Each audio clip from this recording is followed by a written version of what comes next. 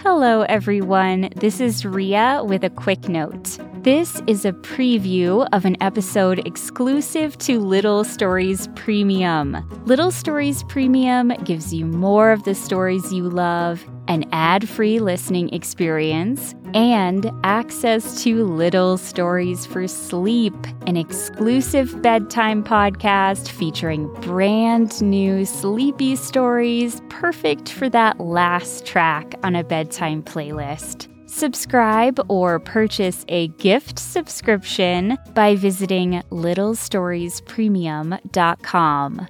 Now, on to the show.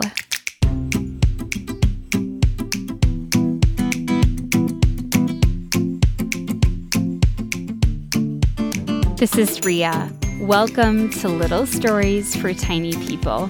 Before I get to the story, there's just one thing I have to do. As many of you will remember, my little studio is filled with lots of interesting things, like my cactus collection, and the remains of my antique teacup collection, my tower of breakable plates, and many other practical items, and also my fireplace. Yes, I have a real fireplace inside my tiny little studio. I use it seasonally, of course, only when it gets unbearably cold in here. When I came in here yesterday, it was a bit chilly, but nothing I couldn't handle. But when I walked in just now, I realized today's the day I must fire up the fireplace. Strike up the fireplace? Light the fire in the fireplace? I can't think of a catchy way to say this, so I will just say, it's time. It's freezing in here, people.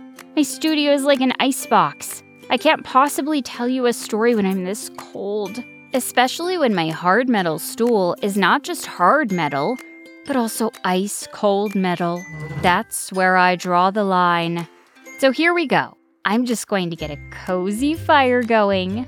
Then I'll get right to the story. There we go. So toasty and warm. The feeling is slowly coming back into my hands and cheeks. Let's get to our story. It's called Little Hedgehog and the Ice Festival. Take it away, Marlo. Remember, there are no pictures. You have to imagine them in your mind. You can imagine them however you want. Okay, here we go.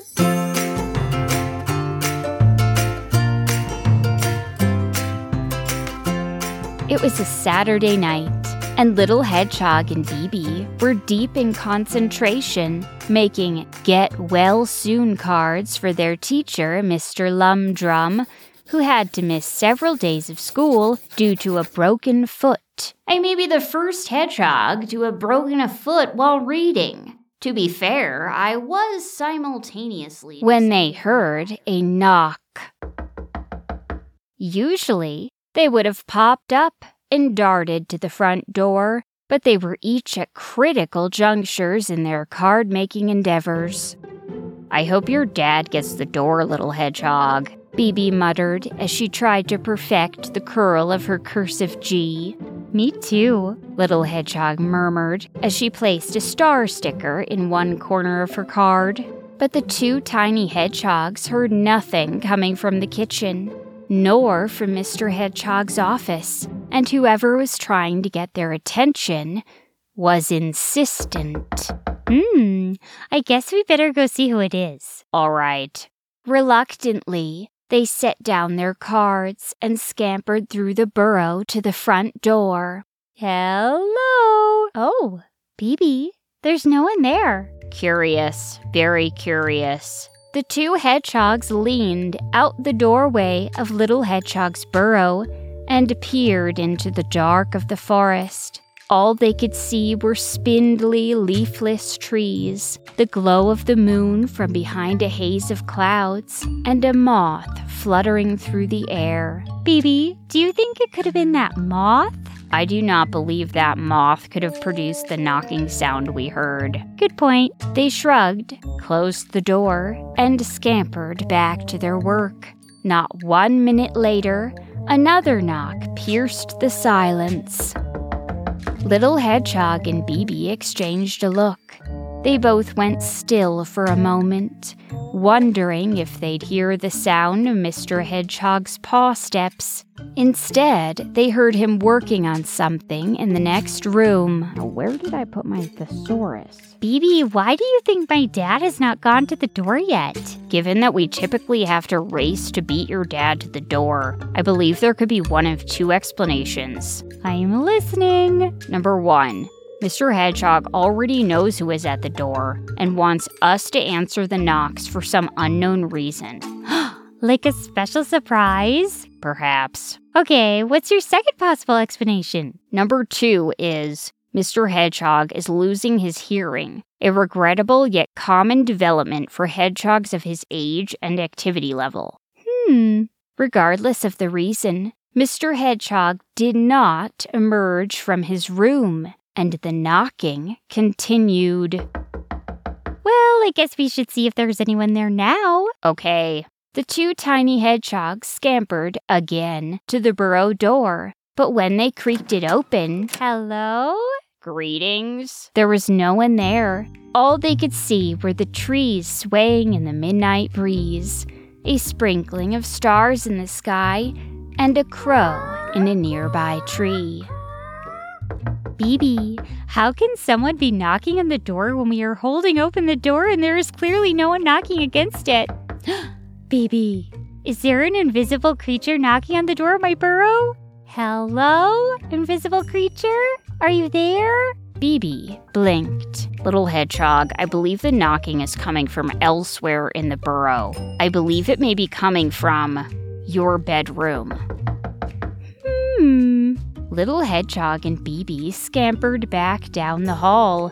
On the way there, they heard Mr. Hedgehog muttering to himself. Now, where did I put my dictionary of idioms?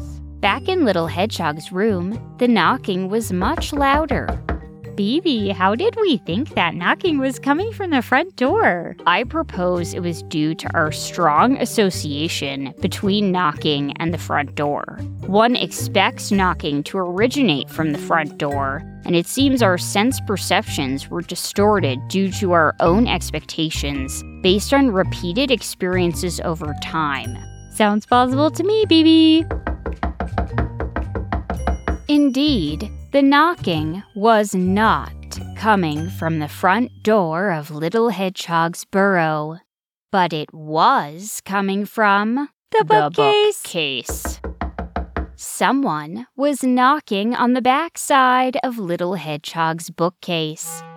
Months earlier, Little Hedgehog and BB had discovered that behind the bookcase in question, there was a tunnel that led to an underground water recreation facility, as well as to a competitive diving arena.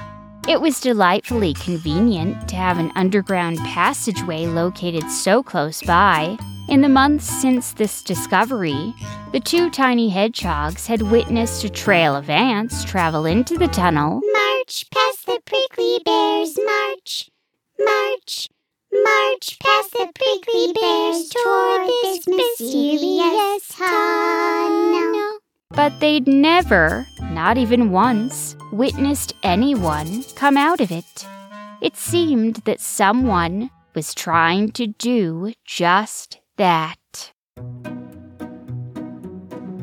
There is so much more to this story. You can hear the full episode by becoming a Little Stories Premium subscriber. Visit littlestoriespremium.com to join. And thank you, as always, for listening in.